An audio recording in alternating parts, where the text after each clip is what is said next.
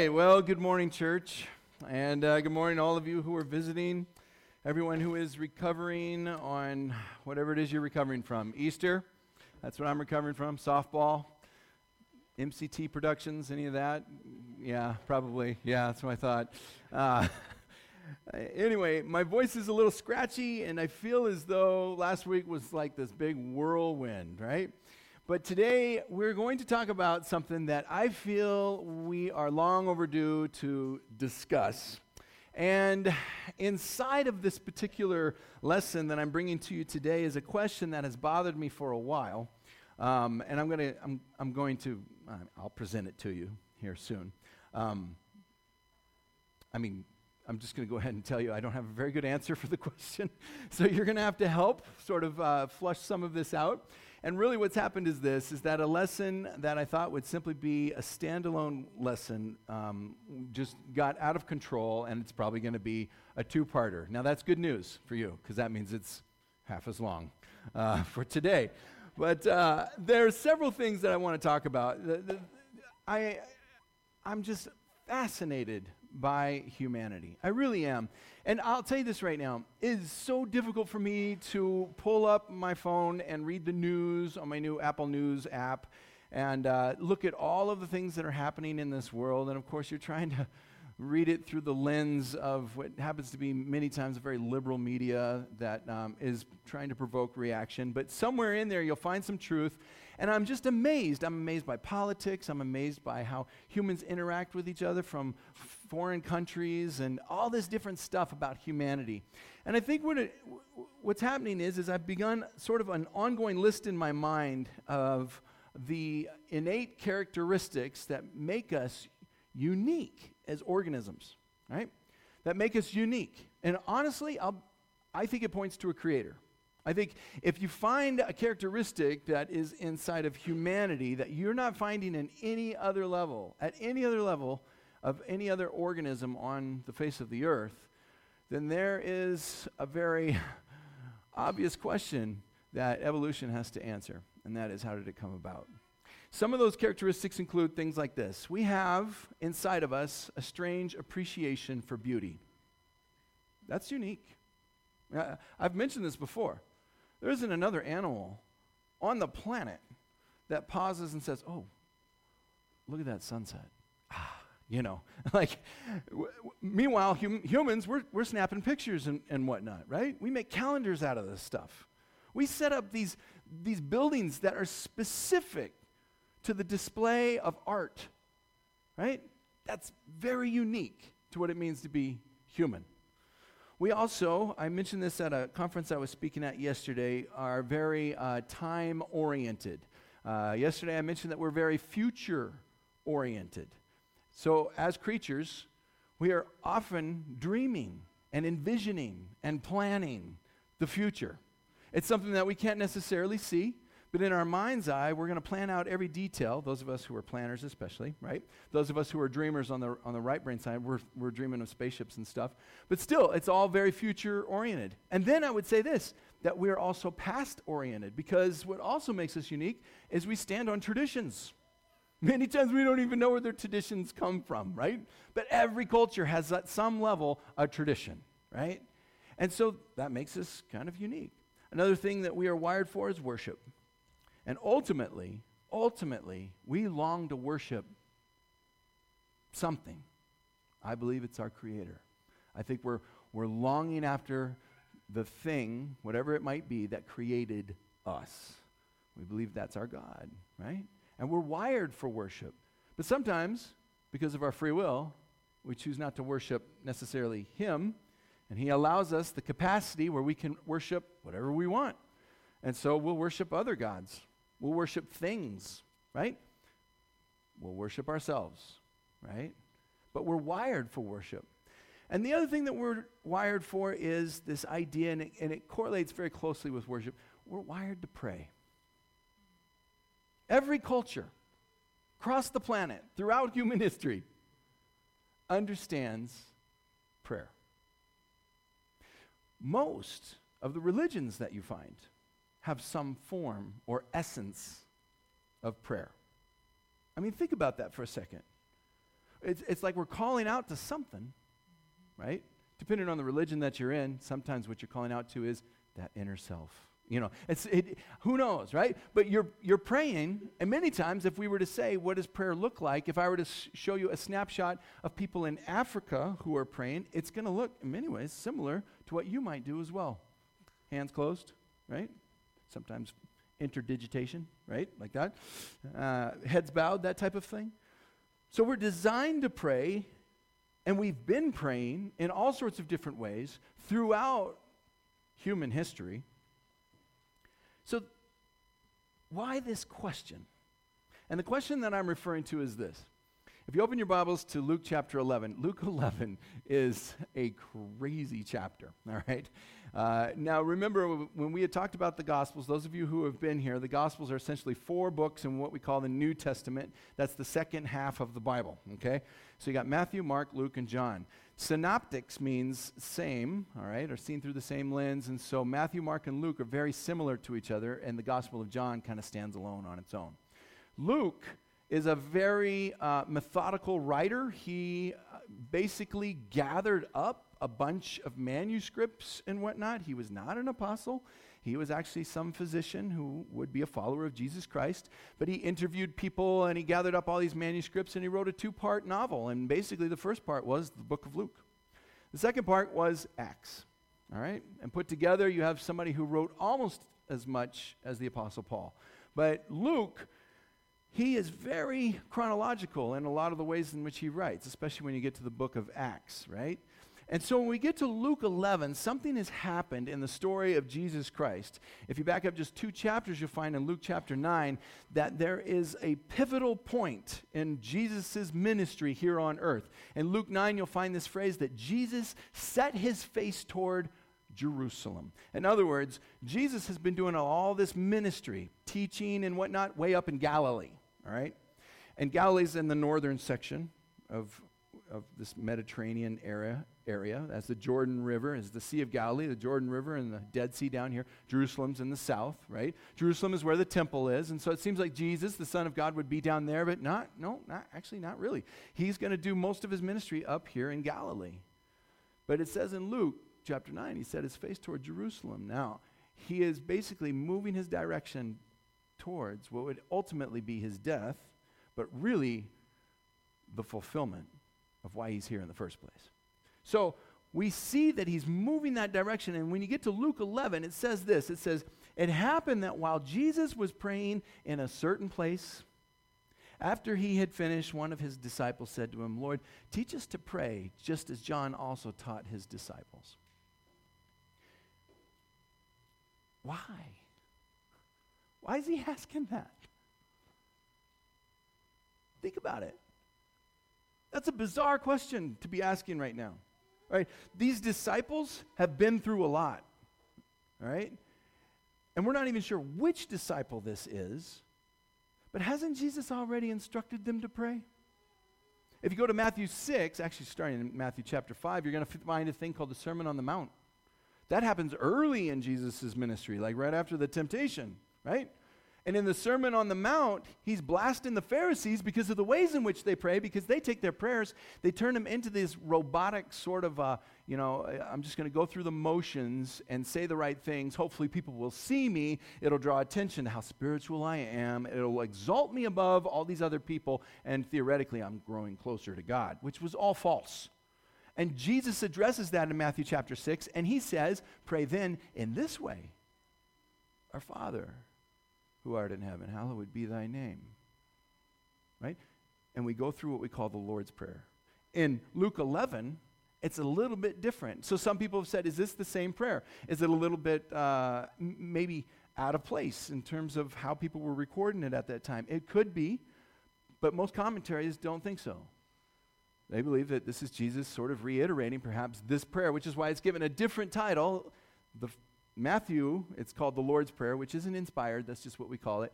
And in this one, it's called the Disciples' Prayer. Okay? But it's interesting because if that's the case, was this disciple simply not there at the time when Jesus does the Sermon on the Mount? Was he not taking notes, right? Or did he forget? It's kind of like you wonder if Jesus isn't going to reply in the harshness that he usually directs towards Peter, like, come on, you have little faith. Open your ears, right? He who has ears, let him hear, that type of thing. No, he doesn't do any of that. In fact, if anything, it appears that Jesus has a very favorable response as to what comes next. But the question is this: why are they asking this question? Were they completely unaware of what prayer was? Now think about it. I just told you that all humanity has some sense of what it means to pray. When you're teaching your children how to pray, long before you're teaching them about Jesus Christ, they'll get it, right? It's easy to understand. They had some sense of that. Also remember that they're Jewish. They're not at all strangers to this idea of what it means to be people of prayer. So what was it? Was it because Jesus went off to a place and started to pray by himself? A lot of commentaries will say, yeah, it was his example. Well, maybe. So they looked at his example and they're like, okay, I think that's how you do it, right? I'm going to confirm. Hey, Jesus, is that what was happening? Is it perhaps that John the Baptist's disciples had some sort of an influence on them? Because look at what it says. It says, Lord, teach us to pray, just as John also taught his disciples. It's almost like, hey, Jesus, John had something to share with his disciples, and you haven't really done that with us, right? If you look up the commentaries on that, what you'll find is that many times a rabbi or a Jewish master would have a specific type of prayer that his followers would recite. Is that what's happening? Are they looking for their personal prayer that comes down from the rabbi? I mean, that could be the case, I suppose, right? I think there's something deeper that's happening at this place. I think what's happening is they do observe what Jesus is doing, but what they're observing is this: something's going on that's stirring their hearts. Now, some people point out perhaps it was the length of time. I mean, look at what Jesus does. He goes up to mountains and he prays. In fact, if you were to flip back one chapter, you'll find that he takes 3 of his disciples up to a mountain, at the top of a mountain with him, to observe something that we would later call the Transfiguration. But he begins with praying, and while he's praying, the 3 that are with him, they fall asleep. They can't do it, right? Jesus is a marathon runner when it comes to prayer. Like, he'll go the whole night. Maybe that's what's so impressive. Maybe what they're asking about is, what is so different about your prayer that allows you to stretch that long into the evening? And some people have suggested that. Remember this also, that as Jesus is about to give them the Lord's Prayer, or perhaps the disciples' prayer, however you want to look at that, he did warn them against vain repetitions. Isn't that funny? So in Matthew 6, he says, don't have these vain repetitions just like the Pharisees. We just talked about that. But here's the Lord's Prayer. And what's become of the Lord's Prayer? It's kind of a vain repetition. In fact, it's fun in a way, because I'll go over it with people. I'll be like, so you understand, thy kingdom come, thy will be done. And you start walking through it, and they're like, well, I'd never really thought of that. Yeah, that's because it's become a vain repetition, all right? So the disciples can see this. They can see that Jesus isn't just somebody who has that vain repetition about it. Maybe they want to spend an entire night on a mountain alone. Think about Gethsemane also, much later. They still wouldn't make it through the evening, even when Jesus was telling them, I really need you to stay awake. I need you to stay in prayer. Here's what I believe. I think that they witnessed something in Jesus' passion, perhaps his intensity. There was something there that they wanted. And the reason I tell you this is because I want it too. I think you should want it. And you don't even know what you want. It's because we're humans, and many times we just don't have the capacity to know what we actually need. There was an archaeologist who was at a particular site, and he was digging through the sand, and he came across a brass lamp, and as he picked it up, a genie came out. This isn't a true story, in case you're wondering. And the genie said, okay, I'll give you your 3rd wish. And the guy goes, my 3rd wish? What about my first wish or my second wish? And the genie goes, well, I already gave you your first wish, and your wish was so stupid that everything went so poorly, we had to use your second wish to set everything right back to the way things were, which is where we are now. So what's your third wish? And the guy goes, oh, well, I want to be filthy rich. And the genie goes, oh, that's funny. That's exactly what you wished for the first time. So many times the problem is this. We don't know what we want. We think we know what we want, right? And we're going to wish for whatever that might be, right? Sometimes as disciples and followers of Jesus Christ, we come before him with prayers saying, this is what I would like, but we treat God as if he was this type of a genie, as if he was this kind of a vending machine that's really about us, that the worship that's really being directed towards him is actually kind of a facade regarding the worship toward us. Do we really know what we're pursuing when it comes to prayer? I love the quote from Henry Ford. Steve Jobs would later say the same thing, but he said, if I'd asked customers what they wanted, they probably would have told me a faster horse, right? Instead of a car, because people don't know what they want. So he makes a car, but no one's ever going to say that, right? What do we want? Is it possible that we need something greater than us that's going to guide us into a place of what we want? And the bottom line was this. The disciples knew that their prayers were lacking something, but they didn't know what it was. But they knew that they saw it in Jesus, and they wanted it for themselves. To me, that is the most logical explanation of Luke 11:1. Fred Hartley is an author. He wrote this book called Prayer on Fire. He says this. He says, like little birds chirping in the nest with their beaks open wide, the disciples begged Jesus to teach them what they were seeing when he prayed. Their soul bellies were empty. Their prayer lives were famished and impotent, and they knew it. More than 100 years ago, there was another book written by Andrew Murray called The Prayer Life. And it talks about the greatest sin, or at least what he considers to be one of the greatest sins. And this is what he says. He says, the sin of prayerlessness. The sin of prayerlessness is one of the deepest roots of all evil. In it are embedded all the other sins of pride, arrogance, independence, self-sufficiency, unbelief, and rebellion. And it is the one sin to which we must all plead guilty. The greatest stumbling block in the way of victory over prayerlessness is the secret feeling that we shall never obtain the blessing of being delivered from it. Is that you?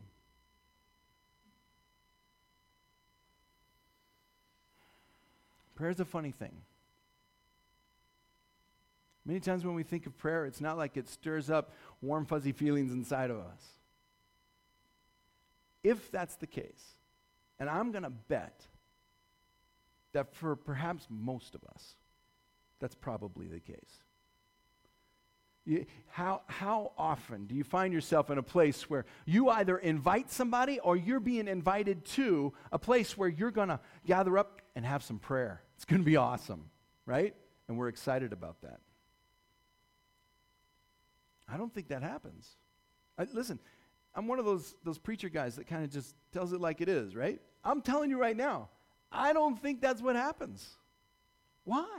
Now listen, I'm not here to beat you over the head and to make you feel guilty and all the rest of it. That's not what Jesus did, If that's what's happening here, he could have easily scolded them, right? But that's not what he did. We're going to talk about what he did here in just a second. I'm telling you right now, if you feel that way, you have to explore it. You can't ignore it. You have to pursue. What is it about prayer that is so important? And do you agree right here with Mr. Murray saying that a life without prayer is one of the greatest roots of evil? I think he could be right. So this is a defining moment. Let's just look at the question that says, Lord, teach us to pray. Lord, they're already looking at Jesus as Lord, as the master, as the teacher, as somebody who knows what he's talking about. Somebody with authority, right? Lord, teach. So what is teach? Teach is the same word that they're using for disciple, all right? It describes the very essence of what it means to be in that relationship with the teacher, so close as the rabbi-pupil relationship would exist, so close that not only are you learning things, right, but you're learning exactly how to mimic who that rabbi or who that teacher might be. Lord, teach us. I love this particular word, us. He could have easily said, teach me. This is one disciple saying, Lord, teach who? Us, all of us.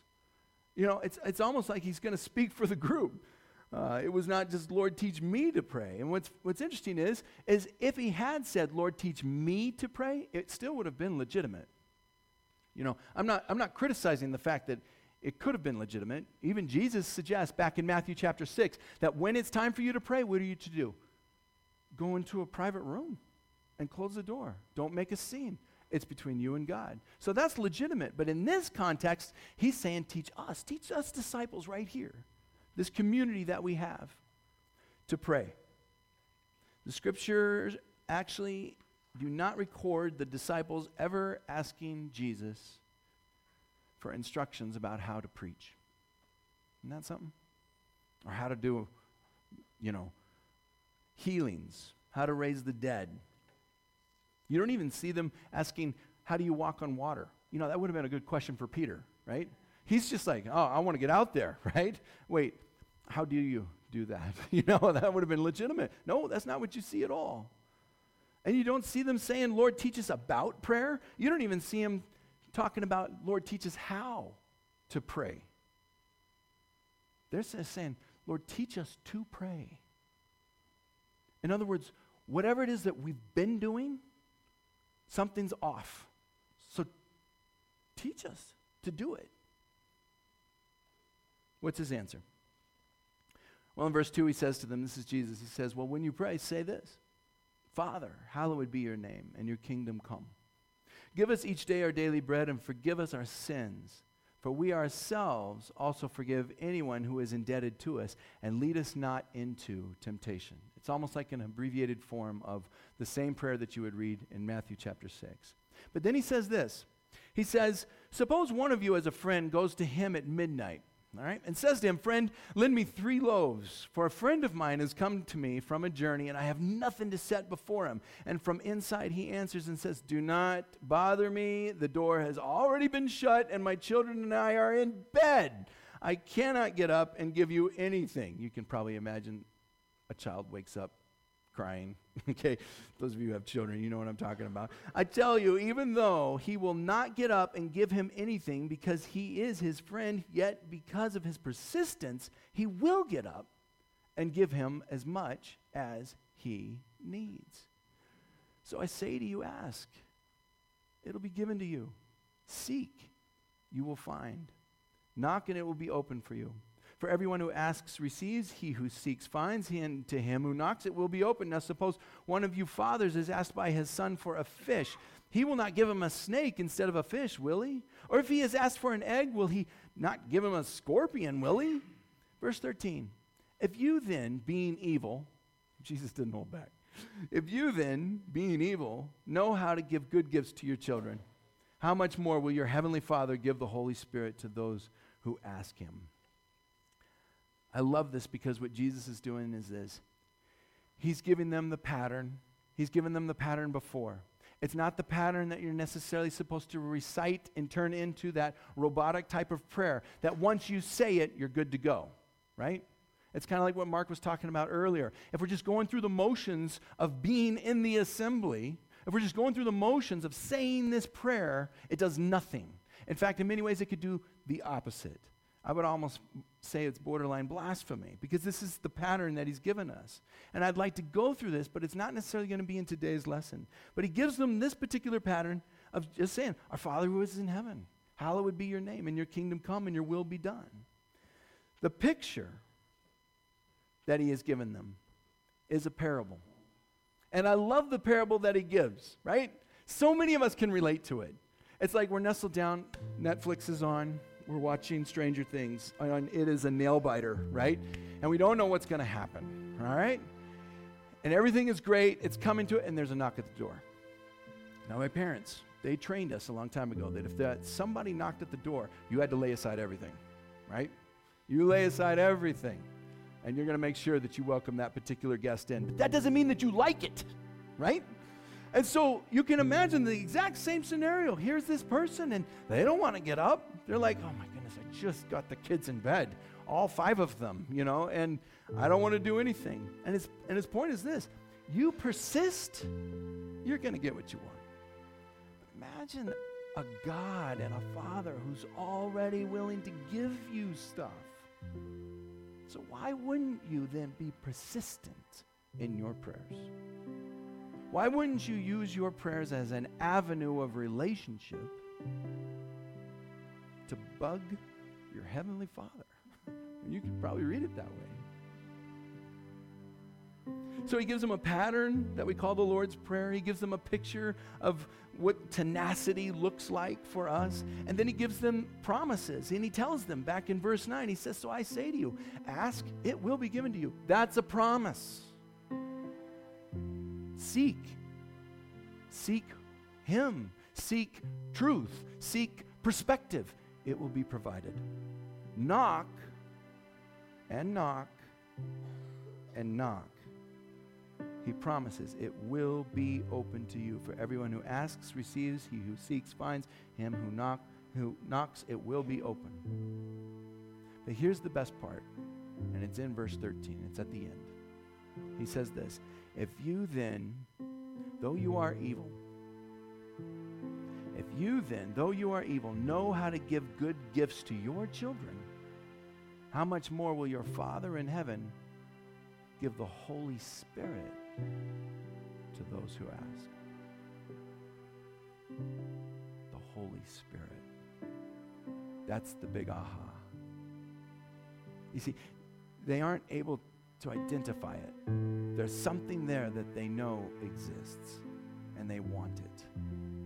What's interesting is that they catch glimpses of it throughout Jesus' life, but there is a cry inside of their hearts for the very thing that they've been witnessing, whether that was during Jesus' baptism, as it would descend as a dove, right? Or in the other ways in which they would bump into it now and then. But this is what Jesus is telling them. He's saying, all you have to do is ask. You kneel in prayer, and I guarantee you, the things that you're looking for, if you are worshiping who you ought to be worshiping, it'll be given to you. And it's this thing called the Holy Spirit. The only hope for any of us to enjoy a meaningful prayer life is to cultivate intimacy with the Holy Spirit. Effective prayer is supernatural. It requires divine intervention. Romans 8 tells us this. It says, in the same way that the Spirit helps us in our weaknesses, for we do not know how to pray as we should. The Spirit himself intercedes for us with groanings that are too deep for words. And the Father who knows all hearts knows what the Spirit is saying, for the Spirit pleads for us, the believers, in harmony with God's own will. It's almost like Jesus is saying, you want to learn how to pray? Ask the Father to give you the Holy Spirit. That's the key. You want to pray like me? The Holy Spirit is what's at work. You want to pray as long as I can? It's not going to be up to your discipline. It's up to how much of the Holy Spirit is a part of that equation. During the final week of his life, Jesus taught his disciples extensively about praying under the influence of the Holy Spirit. In John 14, he said, I will ask the Father, and he will give you another counselor. Counselor comes with a capital C because it's referencing someone to be with you forever. In John 15, it says, when the counselor, here he comes again, when the counselor comes, whom I send to you from the Father, the Spirit of truth, who goes out from the Father, he will testify about me.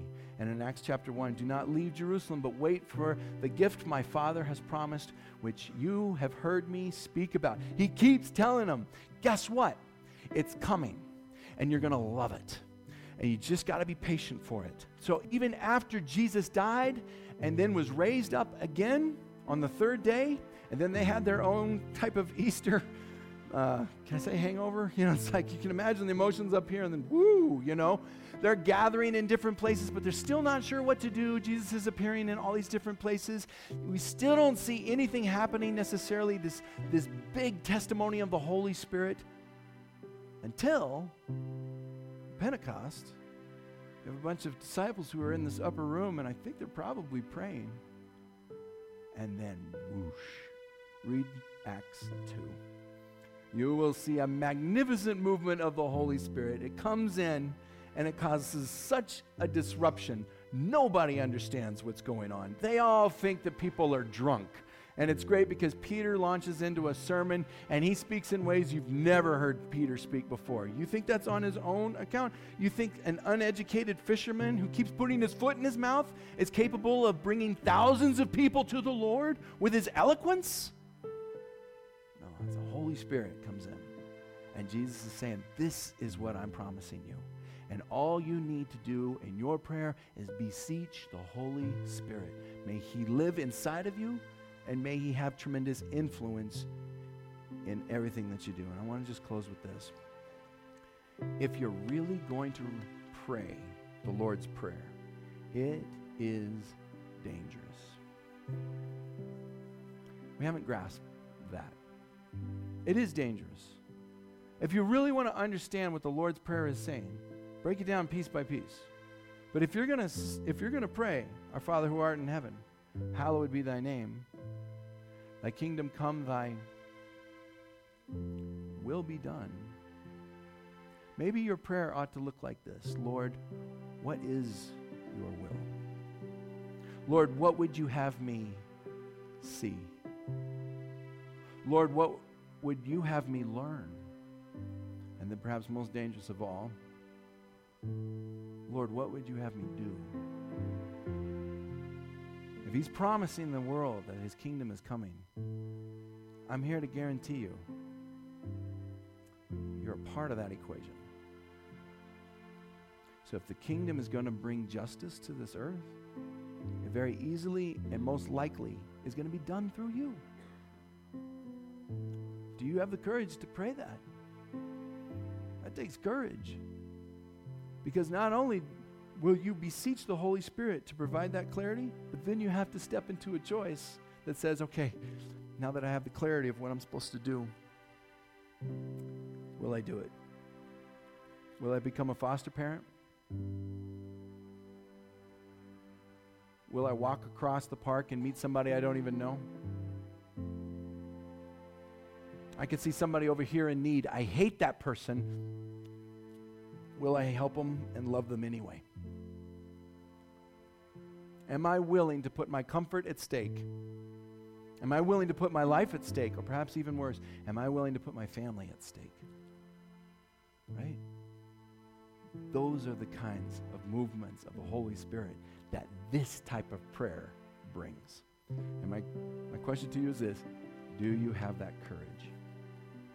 So we'll pick up on the second half of this next Sunday. I'm just going to leave that with you right now.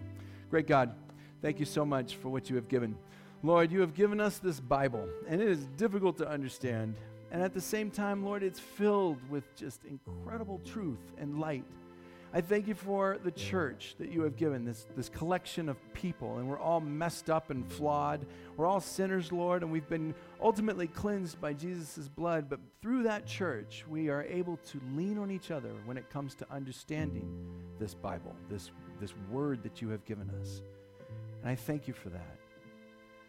But Lord, I thank you especially for your Holy Spirit. And it's scary to ask that he would come and fill me up, that he would fill each person here. Because we don't really know what's going to happen next. Lord, I thank you that through your Spirit, you allow us to understand this Bible, to extract truth, to share it with others. Lord, I thank you for the fact that the Spirit moves in such mighty ways that we can live lives that are extraordinary, that are bold, that are courageous. Allow us, God, to seek your will. May you be glorified in all that you have given us. Lord, allow us to use the passages that you have given us to lean on you, to trust, and to understand.